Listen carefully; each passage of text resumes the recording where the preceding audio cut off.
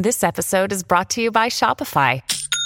Forget the frustration of picking commerce platforms when you switch your business to Shopify, the global commerce platform that supercharges your selling wherever you sell. With Shopify, you'll harness the same intuitive features, trusted apps, and powerful analytics used by the world's leading brands. Sign up today for your $1 per month trial period at shopify.com/tech, all lowercase. That's shopify.com/tech.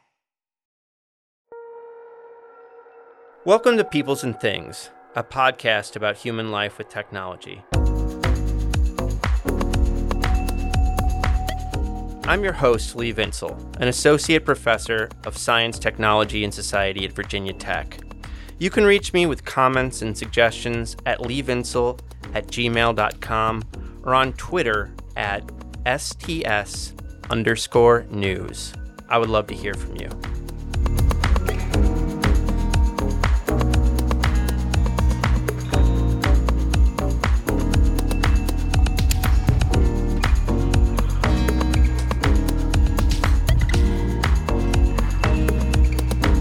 You know, when most people talk about technology, whether they are undergraduate students in my classes or professional journalists writing for the premier news outlets on the planet, there's a real recency effect that marks their words.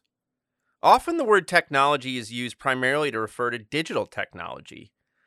So much so that I often pull out my smartphone during class and ask, are we only talking about this thing? Or do we mean something broader?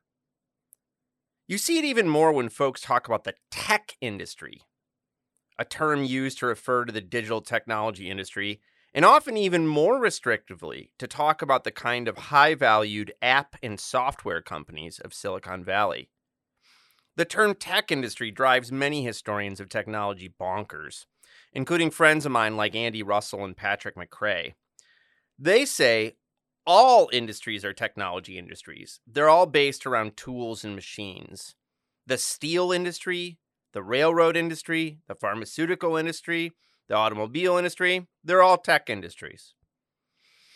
Focusing on recent technologies skews our thinking in several ways, including by leading us to assume that the digital technology industry is exceptional in ways that it is not. In reality, it is part of a much larger and longer story of capitalism and industrialization. And yet, recency is something that mars most of technology studies. I would even say that this podcast has been guilty of it so far, though that is something I hope will change over time. In walks Professor Catherine Freeman's recent book, An Archaeology of Innovation, Approaching Social and Technological Change in Human Society. Kate Freeman is an associate professor of European archaeology in the School of Archaeology and Anthropology at the Australian National University. Her book offers a long-term perspective on innovation that only archaeology can offer, and it draws on case studies from across human history, from our earliest hominin ancestors to the present. The book makes several different arguments, but one of them is that our present narrow focus on pushing the adoption of technical innovations, especially so-called disruptive innovations, ignores the complex social, technological, and environmental system that undergirds successful societies. I had a lot of fun talking with Kate. She offers a different perspective on these topics than you often get in technology studies. I hope you enjoy our conversation. Get excited.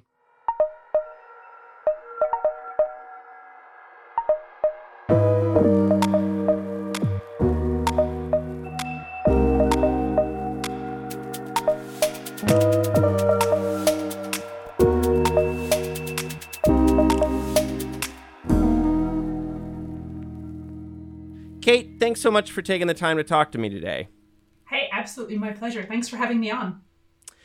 An Archaeology of Innovation is a cool book. When you tell strangers about it, if that's even something we even do anymore during these bizarre times, what do you tell them it's about, and what were you trying to do with it?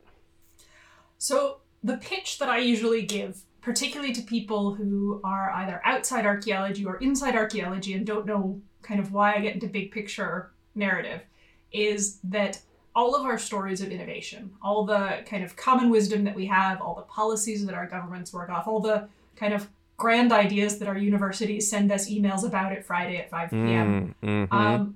All of those are built on an idea of how technologies develop and change, how innovation works, that has only come about in the last kind of 200 years, and very much so in the last kind of 150 years in particular. But actually, as a species, we've been around for 300,000 years. As a genus, we've been around for millions of years. And we've been making technology and creating new things the whole time. And so if we're going to talk about innovation and really want to understand how innovation works, I think this kind of 200-year gloss of capitalism doesn't really tell us very much about how humans do things when we've got kind of hundreds of thousands of years of history of doing things to hand. That's great. Maybe just so, we get... your book does a lovely job of talking about how innovation means like so many things and nothing at the same time, depending on who you're talking to. So maybe we should say, when you talk about innovation in your book, like how do you define it and what do you want your focus to be? Yeah, so there's a lot of different ways of talking about innovation. Again, a lot of this is discipline focused, so it depends whether you're talking to a policy person, a business person, an economics person, someone who's a devotee of diffusion of innovations and Rogers' work from the 60s. Basically, I'm a big fan of the simple definition. So if we're going to use a big complex word with lots of baggage, let's keep it broad and simple. And I just tend to say, it's a new thing, new stuff. Shows up, is a bit different from what we did before. It might be an outgrowth of an earlier practice. It might be wholly new and novel. Doesn't have to be technology, can involve technology. Might be a series of social practices, maybe new ceremonies, new religious beliefs, new hairstyles. All of those are innovations. A lot of the definitions break between invention and innovation, where invention is a separate process to innovation. And I can understand kind of analytically why that's useful, but I'm not sure that's kind of useful in the day-to-day life, because invention is itself a kind of long and extended process that involves doing stuff you've always done in a slightly new way. So invention is also innovative. Keep it simple. I'm a big fan.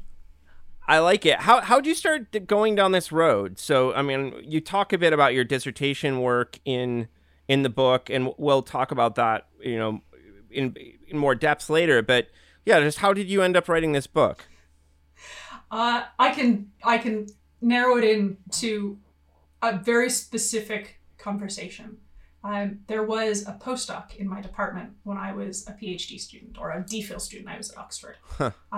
And he was great. He was my supervisor's postdoc. He was a really lovely guy, really brilliant, and really in many ways got me started writing my doctorate. He was really helpful in kind of pushing me to write and figuring out what the angle to write would be. And I owe a lot to him in that sense.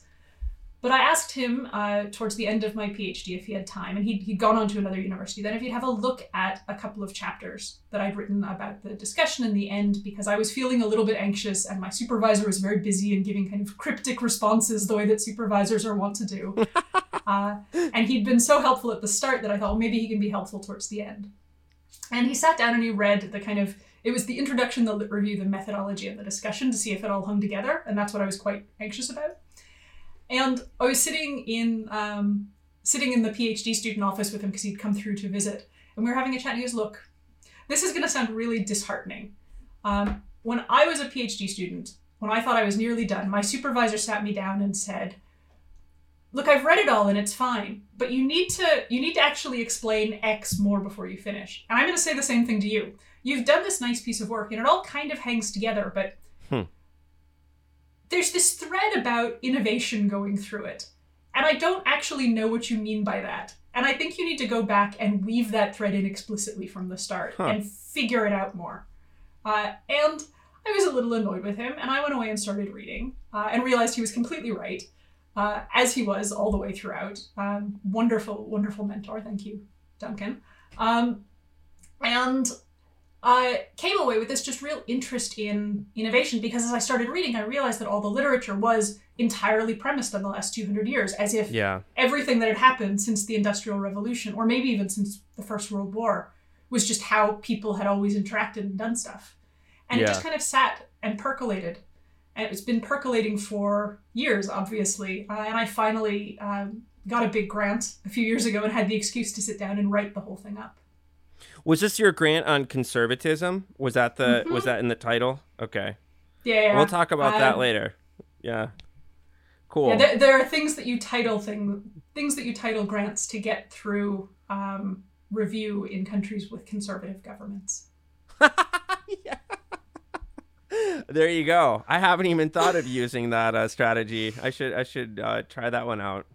It was explicit advice I was given when I moved here. Wow. Think very carefully about what you call your research projects. Wow. So I think you're totally right about what we might call like recentism. It's not presentism, because that's a different kind of thing, but like recentism in technology studies, which, I mean, by the way, I'll confess also holds for this podcast so far. So I'm not going to I'll just put that on the table. It's also a huge annoyance in my professional society, this Society for the History of Technology, to very smart people like the medievalist Pam Long, for instance, who writes about like late medieval, early modern Rome, for instance, Mm-hmm. And she's like, everything's basically post 1800. Most things are post 1900. Increasingly, most things are post 1950. And so you had this lovely line here. It says, this is a quote from your book. It says, these stories implicitly support the muscular technological development of the modern Western world. No doubt, because they are typically written by Western scholars who focus on the last 50, 100, or if they are feeling frisky, 200 years of social and technological change. I think that's right. And so, but I guess, what do we gain by thinking about this much longer history of technical change? So, well, if you were going to make a pitch to all my recentist computer history friends and say, well, what if we blow it out and think about the much longer run of human life with things? What's the benefit? So, this might be a little bit... let's say surprising, but I think the benefit is a better future if we think about a better past. If we only study and assume the normality of, the world under capitalism with all of the inequalities and major problems that entails, with all the assumptions about how we relate to the natural world, how we relate to each other, how we build meaning as human beings in society, then we're just going to keep reconstructing capitalism in different forms. And we're going to keep reconstructing all those same inequities. And we're not going to sit there and go, well, but this isn't required. We don't have to do this. If you have a deeper past, if you have a longer and more complicated past to draw on, then you have a more complicated future that you can build. And you have more possibilities. And for me, one of the things that I love about studying prehistory, that kind of period before the written world, is that it is kind of endlessly possible. There's an element to which it's like writing science fiction. You have rules, you have kind of physics and general kind of laws of the world. We know what pottery is, we know what stone tools are, we know the kind of physics and the gestures you need to make them. But then to fill the holes in between all those bits of broken stuff, that's basically fiction writing. And some of my archaeology colleagues, the really empirical ones, hate that I say this. But it is science fiction. And like good science fiction, it should give us different ways to understand our present, and it should give us different ways to walk out into the future. And so for me, one of the kind of the richness of a narrative with a deep past, and particularly a pre-capitalist past, is to be able to walk into a future that doesn't just replicate the present. I like that. And I have to say that I read, when I was reading some of the prehistorical groups you read about in the book, I was like, this sounds pretty nice, actually. So maybe we should just go do that. I mean, no antibiotics, childbirth probably kills 1 in 3. I wouldn't have wanted to be someone, I absolutely wouldn't have wanted to be someone who has the possibility of giving birth before the invention of antibiotics. That's just a hard line. People always ask archaeologists, so what time in the past would you want to live in? Absolutely not. Never. Yeah. No, do you know how long people live? Do you know what would kill you? No, I mean, the cesarean section is, one of the most important, medical invention. The modern cesarean section is one of the most important medical inventions in human history, just because it's allowed so many more people to live. So definitely, I'm not actually a nostalgist for the past for the most part. But there were moments. It probably actually is the beauty of your prose, Kate, because there were moments when I was reading about like these groups in Cornwall and stuff, and I was like, man, this sounds all right, actually. So when I should say that my wife was at one point doing a PhD in archaeology. She was starting to be a paleoethnobotanist, and so I hung out with archaeologists a lot. And when I think of archaeologists and tools, I often think about, in the history of archaeology, how they use tools as kind of like signals of culture. So, like, for instance, to use a famous example in North America, there's the Clovis point, right? Which is like this very famous stone tool that, there's all these debates about whether that was the first culture. That's not true. We're fairly certain now. But when we find these stone tools, they're taken as kind of like signals that those people, whatever that were there, right? So that there was some culture. So the tools are taken as kind of signals of a way of being or something like that. But I think that's definitely true. Archaeologists use our physical remains, including tools, as evidence for all kinds of things. But you also nicely draw out that, archaeologists have also kind of theorized about technical change at various points throughout the history. So I guess for those of us who are kind of haven't been working in archaeology and don't know what archaeology has had to say about innovation, where was the literature at, or something like that, about innovation and technological change when Kate Freeman came on the scene? So it's often implicit. Technological changes, it goes right back to the roots of the discipline. How do we understand the past? How do we take this pile of stuff? And it's not always obvious now, because you walk into a museum and things are nicely classified and they're in the right glass boxes. Yep. But that process of figuring out how to put things in glass boxes was probably the first, depending on where you start the discipline, but it's certainly the first major innovation, if you want to use the term, in archaeology, is figuring out how to order the past. That question of when and that question of what are very kind of closely entangled in our disciplinary history and kind of our historiography of the discipline. When is our first big question? And in what order? And so you have some of the very first kind of major theoretical developments being about how we can figure out from the stuff that's coming out of the ground, what's older and what's newer. And that took a long time to figure out. And a lot of that was about materials, and not necessarily in the way we might think, where someone, and this is kind of the history of it now, would be, iron is obviously more sophisticated than bronze, so bronze came first. Actually, the story went from the archaeological record. So it was looking at a whole series of excavations, tons and tons of excavations. This was all happening mostly in Denmark, actually, Denmark and Sweden, big centers of early archaeology. But Christian Jørgen Thomsen, who is the curator of the National Museum, he was looking at the contexts, and his students were looking at the contexts in which the material had been excavated. And he was trying to see contexts that hadn't been touched since prehistory. We call those sealed contexts. And looking at what was in sealed contexts. And he and his kind of students and followers over the generations in the early 19th century developed a series of methods to compare sealed contexts, to sequence them. And that told us things like, there's largely stone tools before there are metal tools. Okay, so metal tools come in. Stone tools are still in use, but metal tools seem to be later. They're not all used at the same time. Okay, so there's a period where there's only kind of stone of our preserved materials, because of course there's also wood and basketry and textile and all these things that don't preserve very well because they decay very fast. Yeah. And that was the first kind of 100 years of archaeology, and that got entangled with early anthropology. This is like the Bronze Age, Iron Age, those the splitting into ages, right? Okay. Yep. That kind of sequence of ages, and that got entangled with the kind of evolutionary zeitgeist of the 19th century, into the anthropological work of Tyler Morgan and others. And that's where you get these kind of social evolutionary models coming out that tie up those technological developments and sometimes explicitly tie up things like the Bronze Age, the Iron Age, the Stone Age, with very Eurocentric ideas of social development.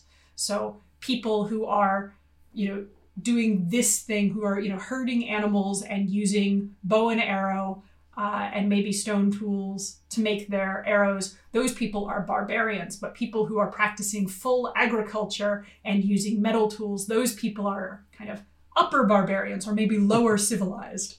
And these kind of very kind of horrifying classifications, except that they're terrible. If you listen to, lower, middle, and upper savagery, lower, middle, and upper barbarism, upper civilization, which is basically 19th century London, which I think we can all kind of debate. But these classifications kind of hold on. And so you still have conversations with people where they talk about more or less sophisticated people or more or less developed cultures. And it's very much in the kind of popular imagination. And all of that is out of that 19th century evolutionary anthropology, archaeology, social theory mess that birthed a bunch of our disciplines.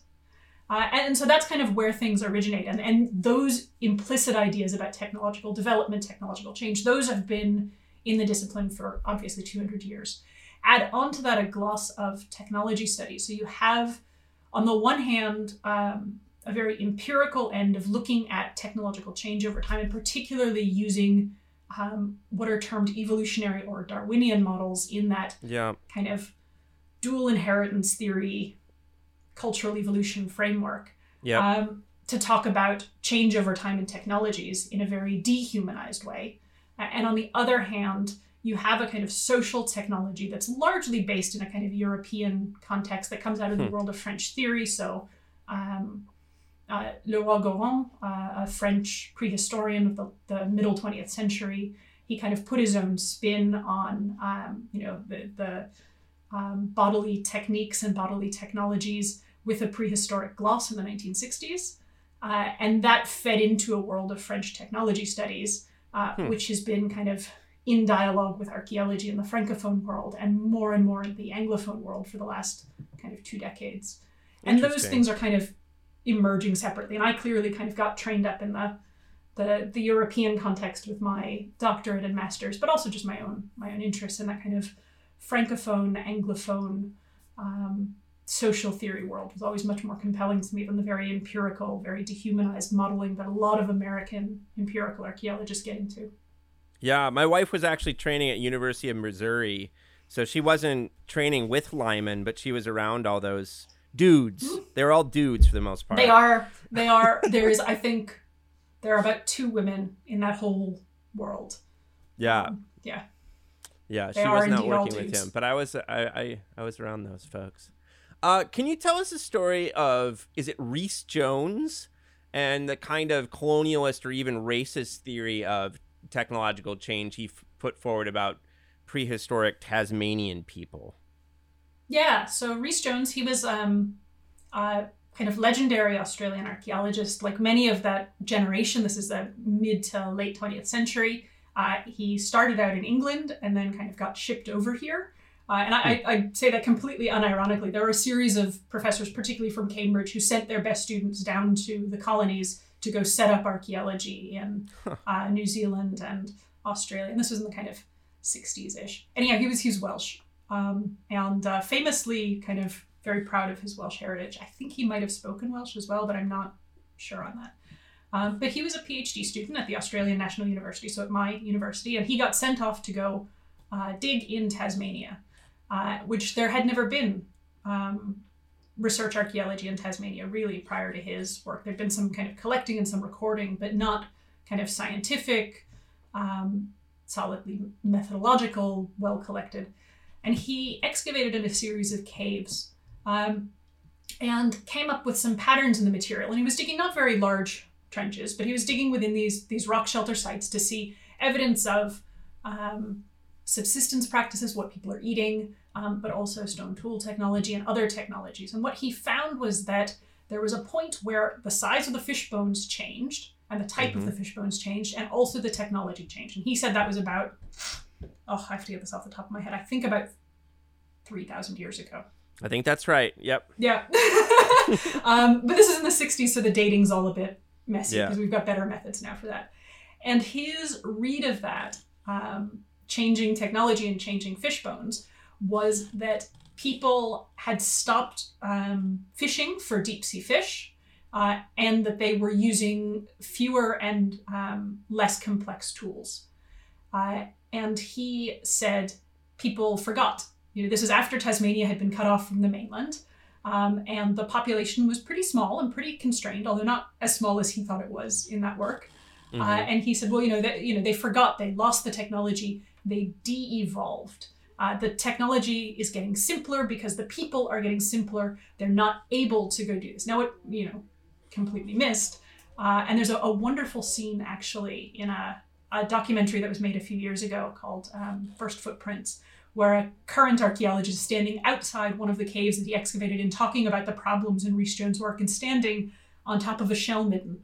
And he's not commenting on the fact that he's standing on top of a shell midden, but he's just standing on top of, 1,000 years of accumulated shellfish. So it's not that their diet is becoming impoverished. They've just switched away from deep sea fish to much easier to acquire and, in fact, much richer and, in fact, better for you. Shellfish that's just right there in the shallows.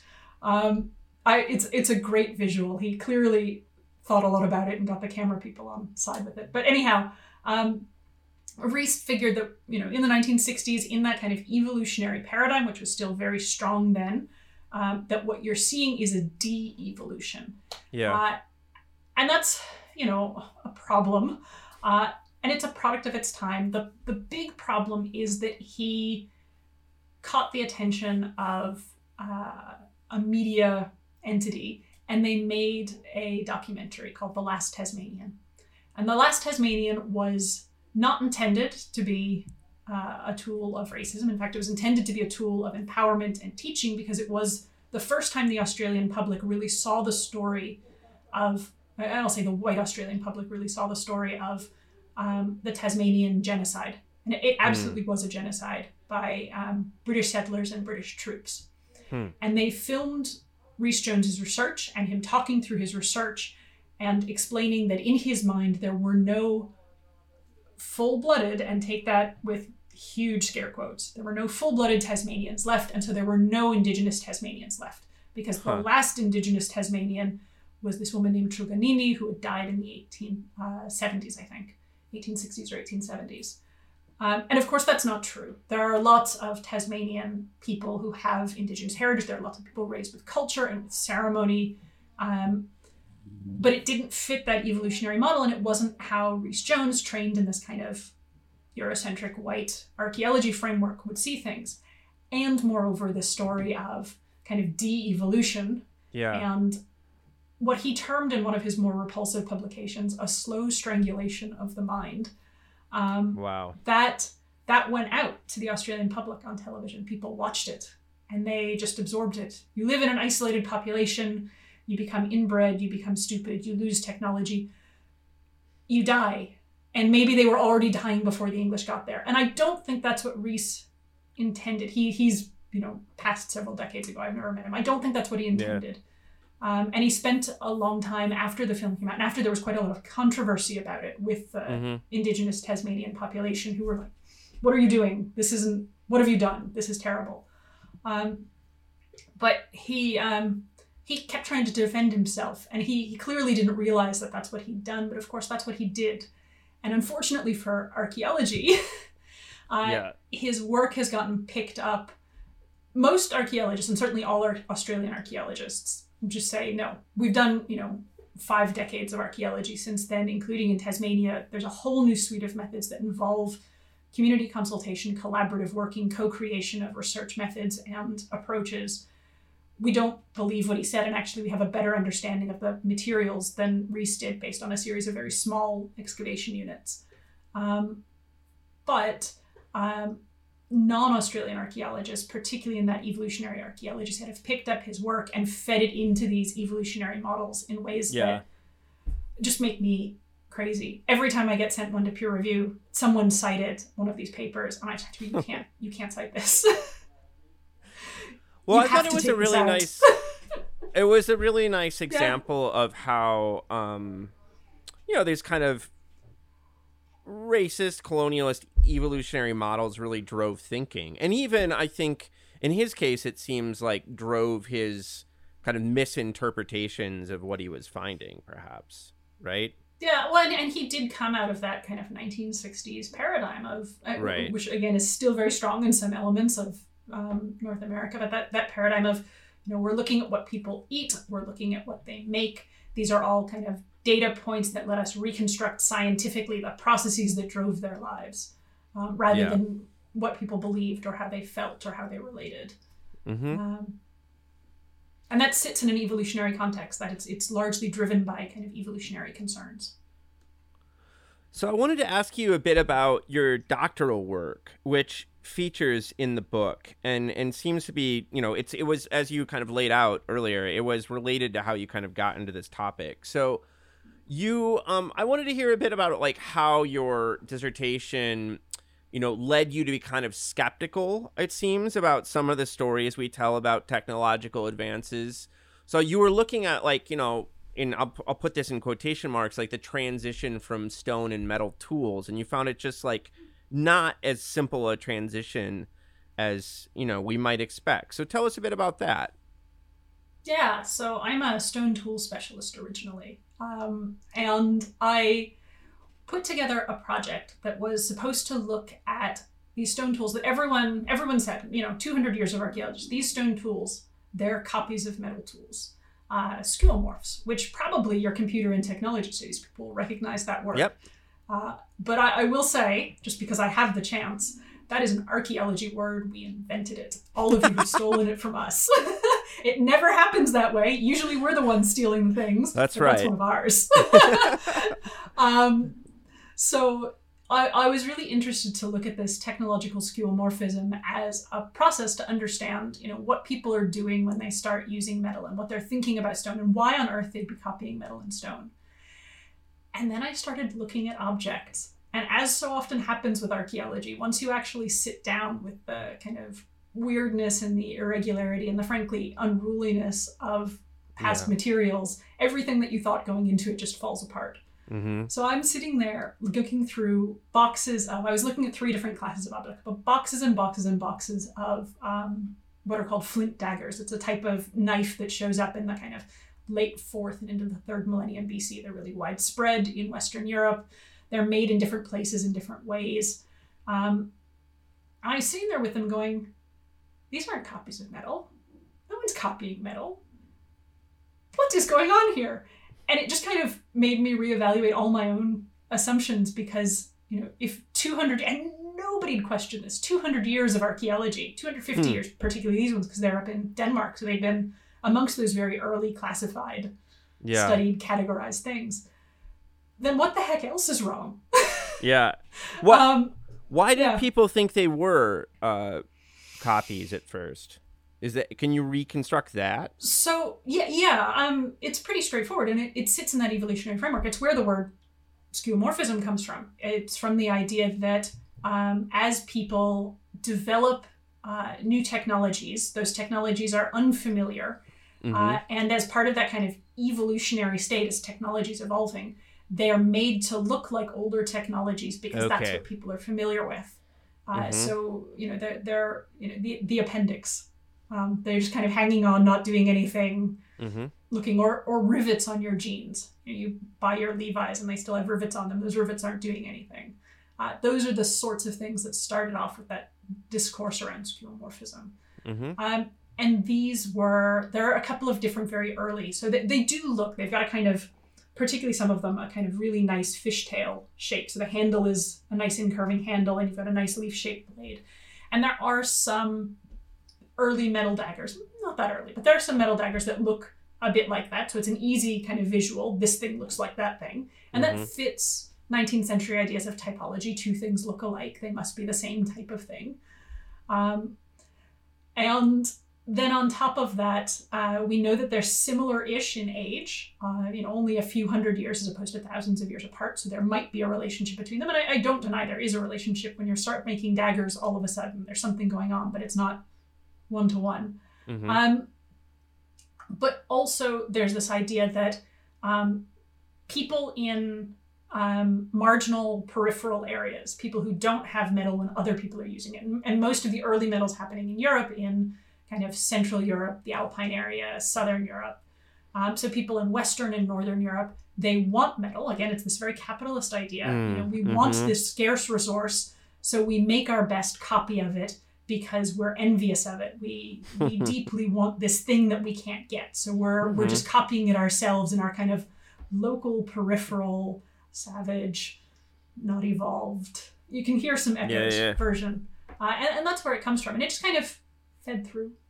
And fed through for lots of things, to the point that, you find two things that look like, this is maybe an imitation of that. This is the easier material, so it's a copy of that. And you see that with ceramics a lot. People talk about pottery maybe being, designs on pottery maybe being copies of basketry, for example. Yeah. So when you're actually looking at these stone tools and the narrative you received is kind of falling apart on you, where did your head go from there? Oh shit.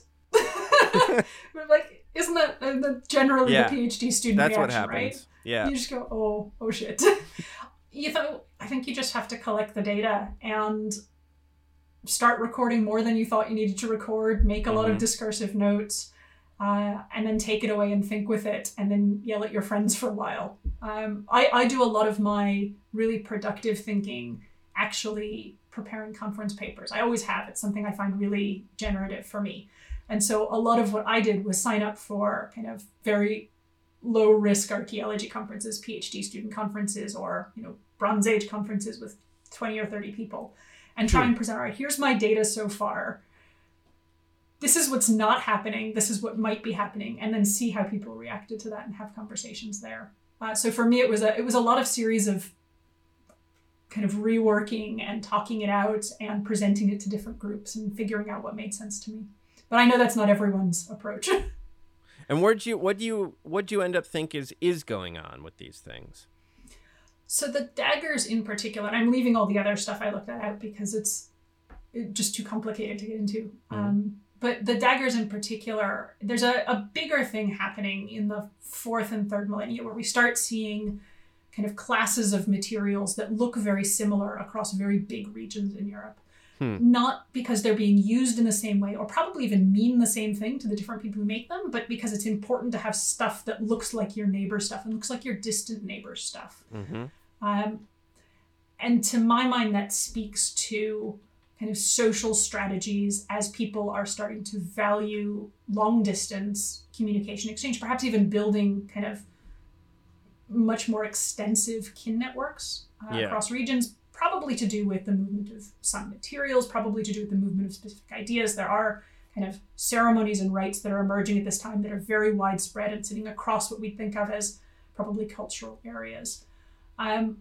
But there's a real interest in that period from the kind of, let's say, 3,300 to around 2,500 in starting to look like your neighbors, even if you're not living life the same way.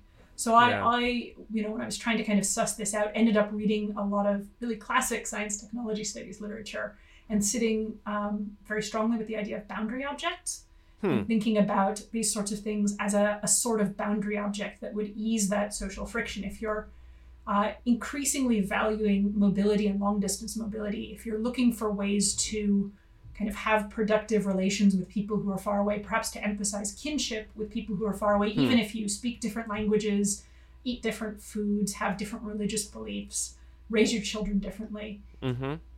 This kind of gloss of similarity, this looking enough like them to be obviously familiar to, we're both dagger people. We get each other. We can talk. We can find kin. We can kind of create fictive kin if we need.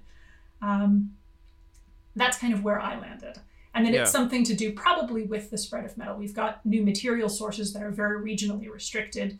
You've got new knowledge about how they're working that's probably happening in kind of specific lineage groups connected to those regions. But there's other stuff happening too at that period.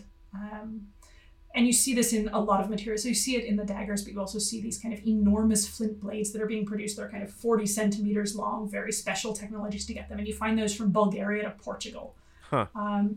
You find handled goblets showing up all through southeastern and southern Europe, like little handled pots. So there's drinking stuff happening and probably drinking rituals. And again, you just get this idea that there's a real importance in kind of getting along. Maybe we're looking at a period, we probably are looking at a period where the population's ticking up a little bit. So you're probably running into people more, but you're also wanting to, you're trying to. And so you're trying to kind of erase some of those differences. You've perfectly set up the next thing I wanted to ask you. You talk about how, in various parts of the book, you talk about how efficiency and functionality have really driven our thinking about technological change. Part of that has to do with capitalism and productivity shifts in the last 200 years. But it shows up when people are thinking about the past, where they're like, well, obviously the metal dagger, you're going to want that thing because it's more efficient. You know, it takes less muscle power to get your job done. There's all these benefits, right? But you kind of, and you've already started spelling that out here when you're explaining what you think is going on there. You want to push in a kind of more a vision that's more about social practices and kind of interpersonal relationships as like the key to innovation rather than just efficiency. Not that efficiency plays no role. So why do you think that, you know, interpersonal relationships and social practices give us like a better door into the process? I think so. What I'd say is not so much that it's social process against efficiency. I would say that efficiency is just another social value judgment. Mm-hmm. So whether something's efficient or not, and that's kind of the point. There are a lot of things that we just assume because they're our culture. Our culture does certain things or sees certain things or believes that some things are objective. Efficiency is an objective measure that we can, there are all sorts of ways we can measure efficiency. But all those ways of measuring efficiency are things that we've invalued culturally ourselves and we've invented. They're not universal. They don't have great time depth. They were all invented processes. So we can't use it as an objective measure for any other period or even culture because the things that look efficient aren't necessarily the things that we see as efficient. Maybe it's efficient because it's, you know, made by the right person, and because the right person made the thing, it works better. You know, we've all got our little superstitions. I absolutely can't cook without putting a little bit of salt over my shoulder if I spill it. That goes deep. I've done that my whole life. And that's not efficient, but also if I don't do that, I will totally lose the track of what I'm doing while I'm cooking, and so I won't be able to cook properly. So that's an efficient act for me. And those social practices are our efficiencies, whatever they are. Mm-hmm.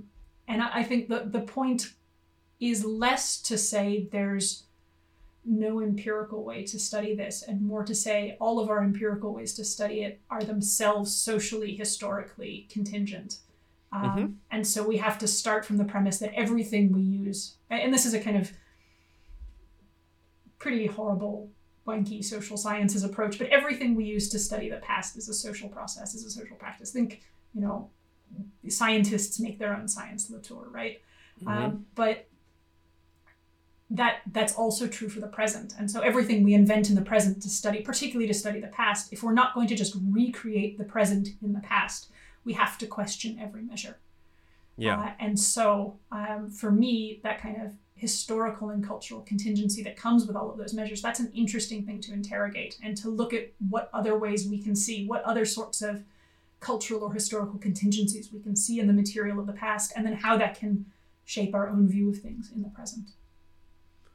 I want to talk to you a bit about conservatism and resistance to innovation. So I was wondering if first, if you could just tell us a bit about this, this Iron Age Cornwall communities that I mentioned earlier, and, you know, like what you see with their relationship to the Romans that might present kind of a nice way of looking at conservatism. Yeah, so a little bit of background. Cornwall is the southwesternmost peninsula of the British Isles. It's the little corner that people go to on holiday and forget exists otherwise. It's also the poorest corner of England. It has been for a while, but it was a major resource center right up until the early 19th century because of the metal resources there. Tungsten, silver, tons of tins and copper. And it was a major, major international mining center. So it's this kind of very weird peripheral place that's on the one hand kind of historically very rich, but on the other hand currently very poor. And I've been doing field work there for about a decade, kind of by accident, but a wonderful, happy accident. It's a brilliant place to work. The people are lovely, and the communities are very kind of interested and excited about their past. So one of the things I ended up working on, and I as a stone tool specialist, working on the Roman period was not something I ever planned. Again, the archaeology confronts you and drags you places you never thought you'd go. It is a part of the archaeological record.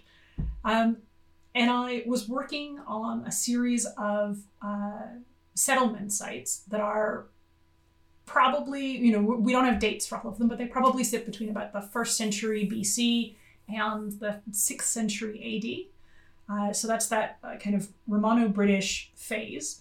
And for a long time, there's a kind of standing belief up until about 15 or 20 years ago, there are no Romans in Cornwall. There are no Romans in Cornwall. The Romans never made it to Cornwall. They got to Exeter and went, okay, that's far enough. Maybe we'll go up to Wales. Of course, that's not true at all. This is major metal resources. The Romans were obviously there. And in fact, we've known the Romans were there. There's a Roman fort right in the middle of Cornwall that was known about. It was excavated in the 1940s. Like, everybody knew about it. It just didn't fit the model very well. And there weren't villas, there weren't Roman settlements. There wasn't a kind of Roman style landscape. Yep. So, clearly the Romans weren't there because their influence was so great that if they'd been there for any length of time, it would have turned Roman. Right.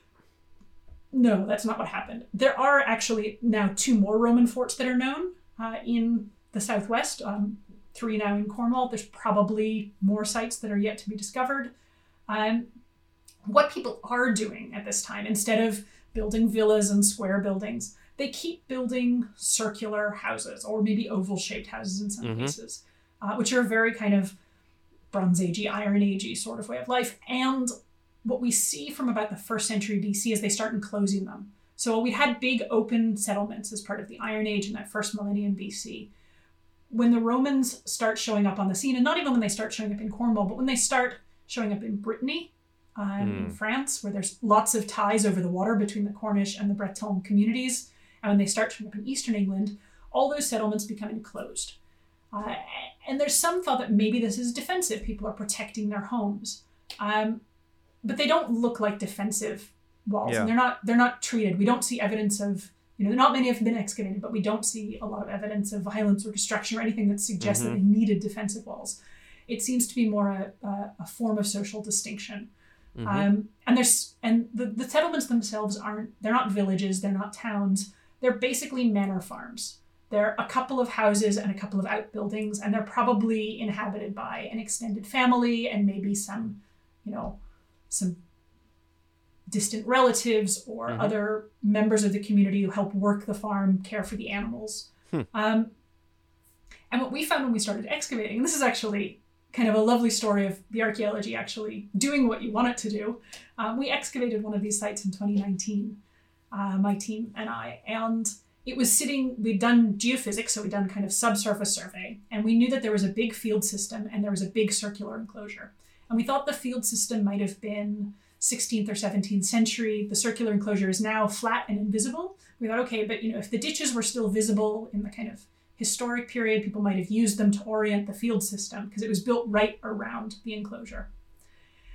And then we excavated it and realized the field system was actually Iron Age. And what someone had done was they'd taken that kind of big field system, probably for moving sheep or cattle, and they built their house, and they built this big enclosed settlement, plump, right in the middle of it. They'd actually filled in edges of the field system, the kind of ditches that made the edges of it. They'd filled those in with layers of clay and used it as the foundation for the front gate, for this big circular enclosure that they just plonked right in the middle of it. There's a real sense of continuity of occupation, but also, mine. This is mine. Yeah. My land. To a large extent, that's what I think is happening. So we have these communities in Western Britain that they are absolutely face-to-face with Romans. The Romans are changing the technological relationships because all of the mining and the metalworking that's been happening, that was probably happening at a small scale and perhaps even a slightly larger scale in the Iron Age, but being run by local people in Cornwall, some of whom were starting to amass kind of considerable wealth. All that ends. and the Romans are taking it, and the metal's not going through Cornish ports run by Cornish people. It's going out to Exeter. It's going out into the Roman world.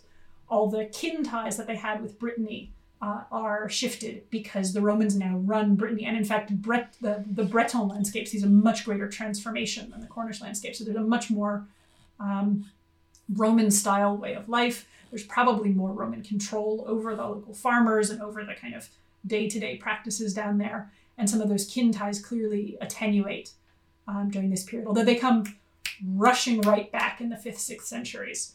So they don't go away entirely. But the kin ties grow thin. They're not maybe moving as much metal back and forth. They're not this point of call. People aren't coming into Cornwall for metal as they probably were in the later Iron Age. And instead, you get this kind of real emphasis on these circular enclosures and this way of life that has nothing to do with Romans. Mostly. They're not using Roman pottery. They're not wearing Roman clothes. They sometimes wear Roman shoes. They sometimes wear some Roman ornaments. Yeah. They're not eating Roman foods, but they're making their own types of pottery that suggest the diet is changing and maybe they're enjoying sauces that they didn't like before. There's some very interesting tensions there between kind of a Roman way of life and a Cornish way of life. And the importance, again, is to kind of look and be Cornish, putting the Cornish appearance where we're doing things our own way, we're living in our houses, we have our important relationships with each other, and we're going to ignore those guys in the fort over there. As much as possible. And the real emphasis seems to be on internal animal movements, farming, cattle in particular, wealth on the hoof, we'd say. And a lot of this kind of landscape seems to be in many ways a landscape of resistance, but also just a landscape of, trying to think of a way to put it, a landscape of local identity. These are local people with local concerns, and they're doing that really strenuously because we do our thing and we have our relationships, and that's what makes us who we are. Does that make sense? And it was the way I read that section that you wrote, it's like they had their own game going on. There were probably social distinctions and hierarchies and status things going on, but they're oriented towards those status games. They're not like the Romans aren't that interesting. They're looking inward at like, where does my family sit in this hierarchy? Maybe as a possibility. Yeah. But and that becomes, it just, they hold on to that. Yeah, and I think, this is hard to know. And this is something I'm still kind of working out in my head, but I wonder how much of this has to do with a kind of clash of value systems. Yeah. So one of the things that happens with Roman occupation is that some people buy into it and become distinguished and become important and, wealthier and more senior. And we get these kind of client kings showing up in the southeast of England and in other places as well. And that doesn't seem to happen. There are people that in the kind of Roman writing get referred to as kings, and in that kind of early medieval writing get referred to as kings, but we have nothing that looks like a king or a royal settlement. And I wonder how much of this is a kind of pre-existing, not to say egalitarianism, but let's say an anti-hierarchy sentiment. Yeah. There does seem to be a real emphasis on kind of heterarchy and this kind of competition amongst equals. And, there may be some people who are more distinguished than others. They have manor farms. Other people don't. But there seems to be a certain amount of social pressure as they compete with each other that none of those manor farms become villages. None of those manor farms become towns. None of those manor farms become, royal sites per se. Even as there are these kind of scattered references to the king of this and the king of that. We can't find them archaeologically. Those people don't exist in ways that look like, kings or individuals who are much greater than all the others around them to us. And so I do kind of sit here from a perspective in kind of, let's say, anarchist theory, and I've spent a lot of time talking this out with colleagues who work in the Pacific, where you have similar sorts of cultures where people can be chiefs, but there are, 1,000 chiefs, and so everyone thinks they're the head chief, but there are 1,000 chiefs. Right.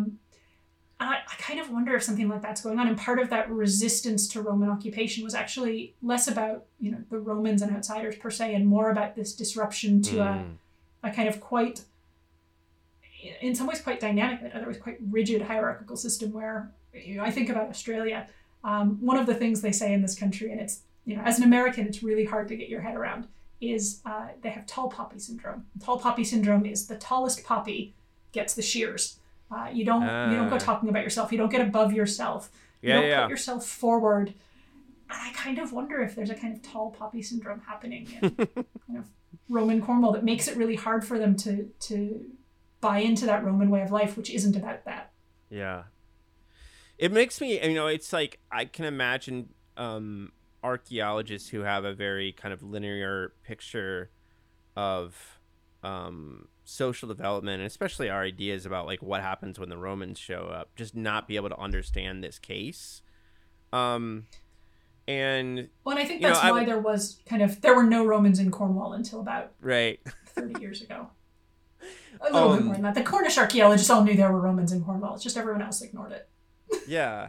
Well, it makes me think of this thing called the Pessimist Archive, which is a kind of interesting collection. It's this dude. He's collected all these examples of people freaking out about new technologies. So it's everything from bikes to cars to Walkmen, because that was going to lead to the downfall of society. And he collects all these examples. But the reason is because he thinks people freak out and they have this what he would probably call like an anti-innovation bias, and he's a pro-entrepreneurship dude, and he thinks that we hold back entrepreneurs unfairly, basically, or at least that's one version of the story. What have entrepreneurs ever done to convince us we shouldn't hold them back? Exactly. That's what I'd like to know. I mean, I have a whole list. I want to write the counter. I'll write a blog post or something. It's like and we can talk about medicines that create birth defects and like Superfund sites, and we can I can cherry pick all the counter examples because he's cherry picked all this set of examples.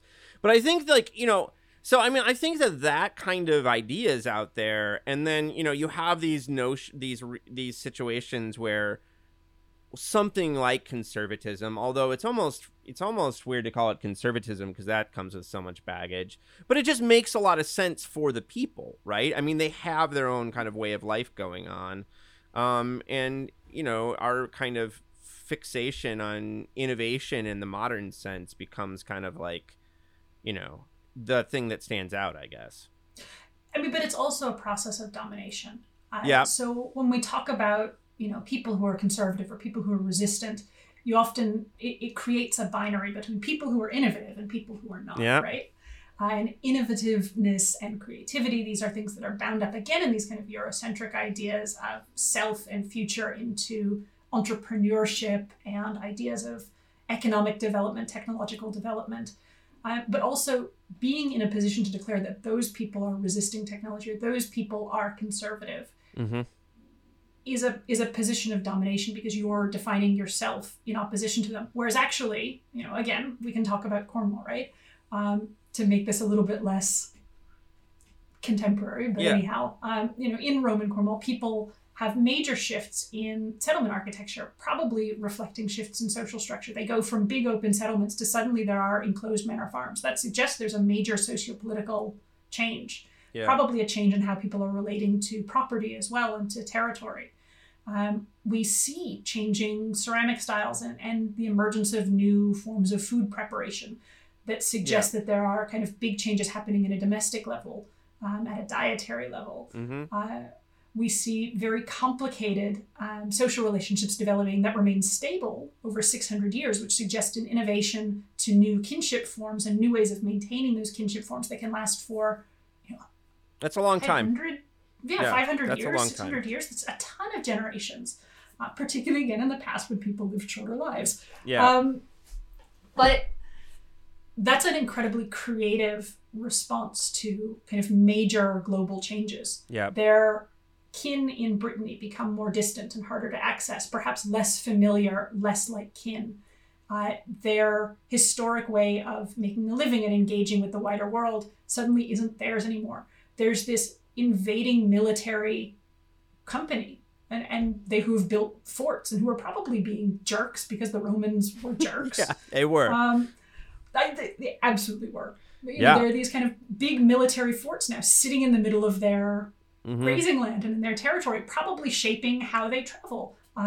Two of those Roman forts are sitting, they're only like 20 kilometers apart, but they're sitting either side of a major routeway between kind of mainland England and the very tip of Cornwall where most of the metal was. And they're probably controlling access and controlling who goes. Suddenly, it changes your mobility, it changes everything. And the reaction is incredibly creative and dynamic. And this whole new stable social structure flourishes and emerges very rapidly while people are still kind of dealing with this big change happening outside them, these kind of big exogenous changes. And so that's not actually a conservative culture. That's an incredibly dynamic, resilient, creative culture. But because we operate in these evolutionary frameworks that are very post hoc, we say, well, the Romans were the technologically advanced ones. Yeah. The Romans were the advanced ones. So they're innovative and the Cornish are conservative. Yep. And that's a position of domination, again, that creates a sense of peripherality, that reinforces a sense of marginalization. And of course, the same thing comes through in colonial context. So I've done some work with a colleague here named Sally May, who's just a brilliant rock art specialist, does tons of work with First Nations, Indigenous communities around rock art. And one of the things we've spent a long time thinking about is the way that European material is brought into traditional rock art making practices. Rock art continues right up to the 20th century. People are making rock art right through the 20th century. And some of that rock art, particularly that 19th, 20th century rock art, has things in it like boats, guns, tobacco tins. It's one of Sally's favorites, a tobacco tin. Buffalo. Tons of introduced material. Yeah. And thinking about the way that these kind of traditional art making practices are being used to interpret and reshape and reformulate and translate and in some ways frame these introduced materials and these introduced ways of life that are extremely threatening and in many cases extremely violent has been a really interesting project. And it's still that sense of kind of colonial imposition to say, well, they're still making rock art into the 20th century. And people don't say this now, but that kind of history of they're making rock art. So this is a very kind of traditional, unchanging society. Yeah. But actually, the rock art reflects incredibly dynamic, creative processes needed to survive that extraordinarily violent process of colonization that's happening at the same time. So it just depends kind of what your standpoint is, where you position yourself in that discourse of who's creative and who isn't. I love that. This is not a question I ask very often, but I think it's a hard one, actually. But I was just wondering, what is if you had to pick like one message or lesson from the book that you wanted people to walk away from it with, like what would it be? I would hope that it communicates an anti-progressivist message. That there isn't, technologies don't progress. We're not getting more sophisticated year on year. These things are all, that they happen in relation, right? They're socially contingent, they're historically contingent. Even what we recognize as a new technology, that's a cultural practice. We won't recognize something if we're not kind of set up to do it. And post hoc, we can tell lots of stories about the past, but if you actually kind of try and put yourself in the feet of someone, 1,000 years ago, 2,000 years ago, 100,000 years ago, the world is going to look very different than the kind of history of victors that we tell when we look at what lasted, what made it to the present, what survived the archaeological record. So I think probably there is no such thing as technological progression. It's not getting better. It's not getting, more sophisticated. That's a myth. That would hopefully be my takeaway. I like it. And also Facebook sucks. Which I think I managed to get into the conclusion somewhere. I think you did. That's right. What's up next for you? What are you working on now? So I've been doing a lot of work around ancient DNA and genetics. I'm a little bit disturbed, and it's getting better. The last couple of years, getting better. But I've been really disturbed with the way that genetic data is being used to rewrite stories of the past. And we've got all this kind of very rich, and there have been kind of big technological developments in the last particularly 10 years that means that we're getting many more ancient DNA results and of much higher quality than we were before. And that's great. More data is always welcome. Archaeology is in many ways a struggle against a broken data source. Yeah. But I worry that the geneticists think that they can use genetic data to tell stories of social structure. And we're seeing, here's a bunch of DNA results. Here are marriage patterns. It's like, guys, that's not how it works. They're egomaniacs is the problem, I think. I wouldn't say that. I would just say they're not trained to understand some of the problems that they're introducing. And the power dynamics are such that the archaeologists that they work with often don't have much of a voice on the interpretation side. Or, there was a paper that came out a couple of years ago on, I think last year, actually. I think the last 2 years have been like 8 years. Definitely. But there's a paper that came out on Neolithic Ireland and this kind of huge genetic survey, tons and tons of results, really exciting, and some really brilliant stuff. One of the things they found a 7 or 8 year old individual who'd been buried in a megalith, a passage tomb. I think a passage tomb. Anyhow, a megalith, who apparently had Down syndrome and is one of the earliest individuals we found in the archeological record who had Down syndrome. And that's great. That's a whole bit of history that we've never had before. And now we can start talking about that.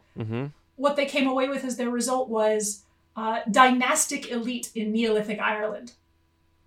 And they came to that result based on some level of relatedness between individuals over the course of 1,000 years, buried in or in the vicinity of megaliths. And particularly their star individual, who was in Newgrange, one of the really big famous tombs, who showed evidence of having been the product of close family incest. And they translated that to an individual buried in a big fancy tomb, who's the product of close family incest. So incest was licit amongst individuals in society, and this person was respected despite that, so pharaohs. Oh my God. The pharaohs bit ended up not in the actual Nature paper, but in the kind of various interviews they gave around it. And some of the citational practices. And you just sit there as someone who knows anything about human relations and go, well, A, does that person know they're a product of close family incest? Does anyone else in the community know they're a product of close family incest? Why do you assume that this is known? Yeah. Or normalized, right? Right? Yeah. And B, anyone who knows anything about archaeology can say those tombs were open and the human remains were highly fragmented. That wasn't a complete burial of an individual. That was a bone fragment. And that bone fragment may well have been in circulation for a couple of generations before it ended up in that tomb. So was that person still the person that they were? There's just way too much mess to say problems. this. Yeah. And that kind of, and that's an extreme example, and that one just makes me crazy. But you see this kind of over and over. There's this sense that, well, we've got science now. We can science it, and that will tell us real things about the past, not this stuff that you make up from stone and pottery and bits of dirt. And that's not actually how archaeology works. And that isn't really how science works either, right? No. Genetics don't tell us about social structure. They tell us about how people interbreed, and they only tell us about some of that anyways. I think archaeologists and historians can unite against these people too, because they also drive us nuts. So they drive us nuts, but we want to work with them. So we tend to be kind of more pro-science than the historians, I'm going to say. Sure. Yeah. And so what I'm trying to do with the kind of the next project that's in development is find a way to use this question of kinship as a way to build bridges. Because kinship is this natural intersect. It's a place that's kind of socially very rich. We talk about all the ways that people socially build kinship. And that kinship is, of course, a series of social relationships more than anything else. But we also have all this now emerging biological information about population and lineage and relatedness. And so I want to kind of try and make the two talk to each other so that it's not like me yelling at the geneticists anymore. I'd like to be yelling with them. I will say good luck to you on that, and I can't wait to see what comes from that. This has been a lot of fun, Kate. Thank you so much for taking the time today. It's been an absolute pleasure, Liam. Thanks for all the challenging questions.